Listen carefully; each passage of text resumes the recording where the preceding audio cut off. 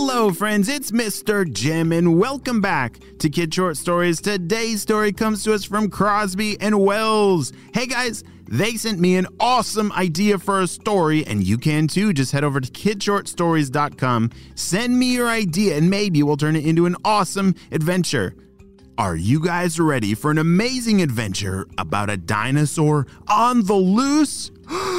Me too. Let's go.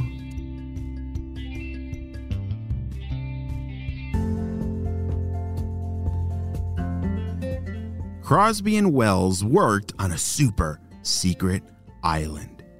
An island that was full of dinosaurs, but shh, it's a secret. These dinosaurs are part of a research program on the spy team, and Crosby and Wells are in charge of them all. They have to see if dinosaurs are able to be friendly and if they can be a part of the spy team, but so far the dinosaurs are not good listeners. That's not surprising to me. I don't think dinosaurs are very good at following directions and being good listeners. Crosby and Wells were getting really close to figuring this all out. As they woke up one morning, something terrible happened. Oh, good morning, Wells.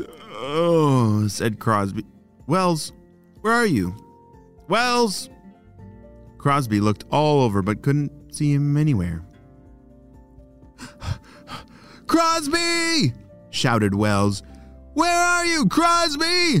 I'm sleeping, said Crosby, as Wells came running in the room. Crosby, you won't believe something terrible happened.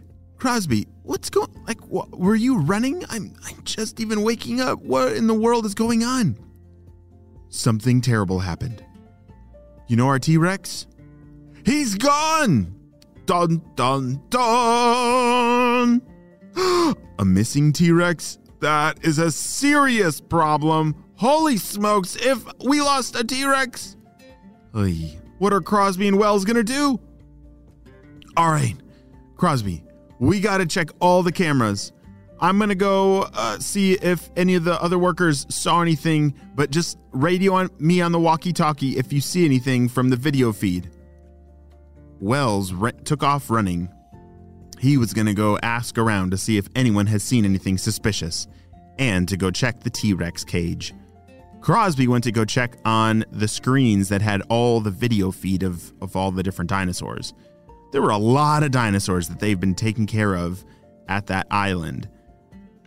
It was a pretty big job, but the good thing about dinosaurs on an island is that if they escape, they can't really go anywhere because like T-Rexes or Velociraptors or Allosaurs, they can't swim.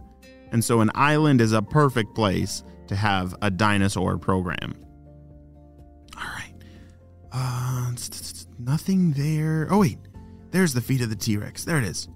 Crosby opened up the window to look at the video feed of the T-Rex. All right, let's see. There. That's where he got out. It's the Southwest Gate.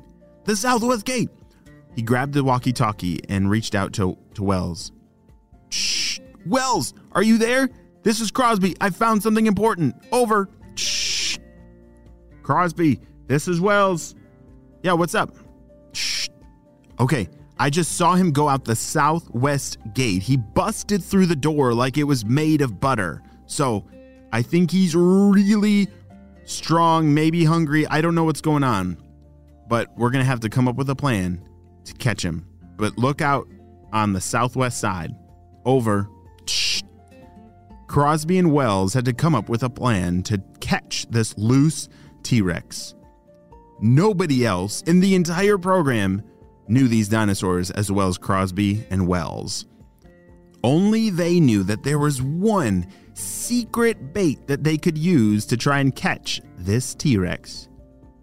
Hey, Wells, can you run to the store and go get some ice cream? I'm going to get the chocolate. All right, we'll meet back at the rendezvous point in 2 minutes.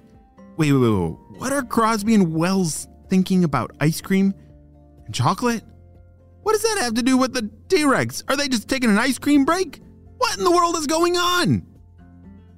As Crosby and Wells got their ingredients of ice cream and chocolate, they met up at the rendezvous point.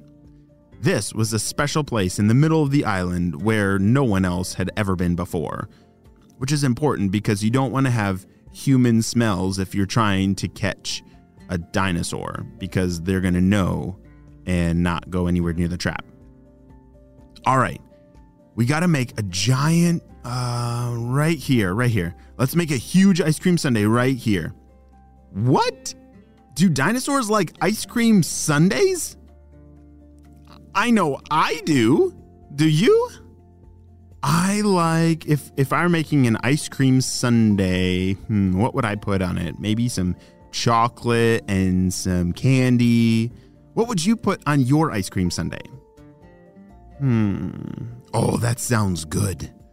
Delicious. Well, Crosby and Wells had come up with some kind of secret recipe of an ice cream sundae with extra hot fudge that's, for some reason, this T-Rex loved more than anything else.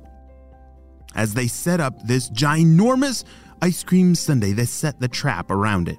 There was a big rope, and as soon as the T-Rex would step on the rope and start to eat the ice cream sundae, it would set the trap and wrap the rope around the T-Rex's big bottom feet. That would do the trick. Crosby and Wells ran and hid in some bushes nearby. All right, Wells, do you really think this is going to work? Oh yeah, this is totally going to work. We've done this 100 times with this T-Rex. He can't refuse the scent of ice cream sundaes, said Wells. Crosby and Wells waited for only 3 minutes. Boom, boom, boom. Oh, there he is. When a T-Rex walks, you can feel the vibrations on the ground. It feels like a big drum pounding on the ground. Boom, boom, boom. He's getting closer, said Crosby. Wells had his binoculars out, but he didn't need them. The T-Rex was very big and very close. Oh no, I hope Crosby and Wells are going to be okay. As the T-Rex approached the delicious-looking ice cream sundae with extra hot fudge, he leaned down to take a big chomp. Perfect! Pull the rope! No, shouted Wells. Crosby pulled the rope, which wrapped around the T-Rex's bottom legs. Woohoo!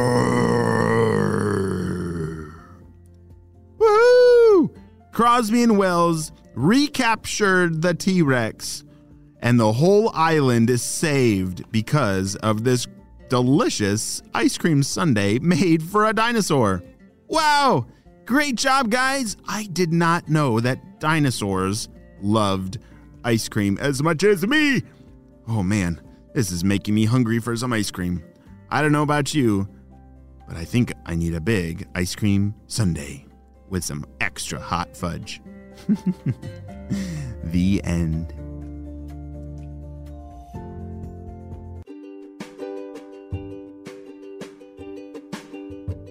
Great job. You listened all the way to the end, and you know what time it is. It's time for Kid Shoutouts. I want to say hey to Vigo from Highland Park, Illinois, Parker and Lulu from Washington, D.C., Jackson from Apex, North Carolina, Alina from England, Haley and Henry from Ann Arbor, Michigan, Gunnar and Reese from Seattle, Mika from London, Vito from Nevada City, California, and Fenna and Oppo from Spokane, Washington. I'm so glad that you're all on the Kid Short Stories family and on our spy team. We could not stop Dr. Stinky Breath without you, my friends. Well, you have a super duper day.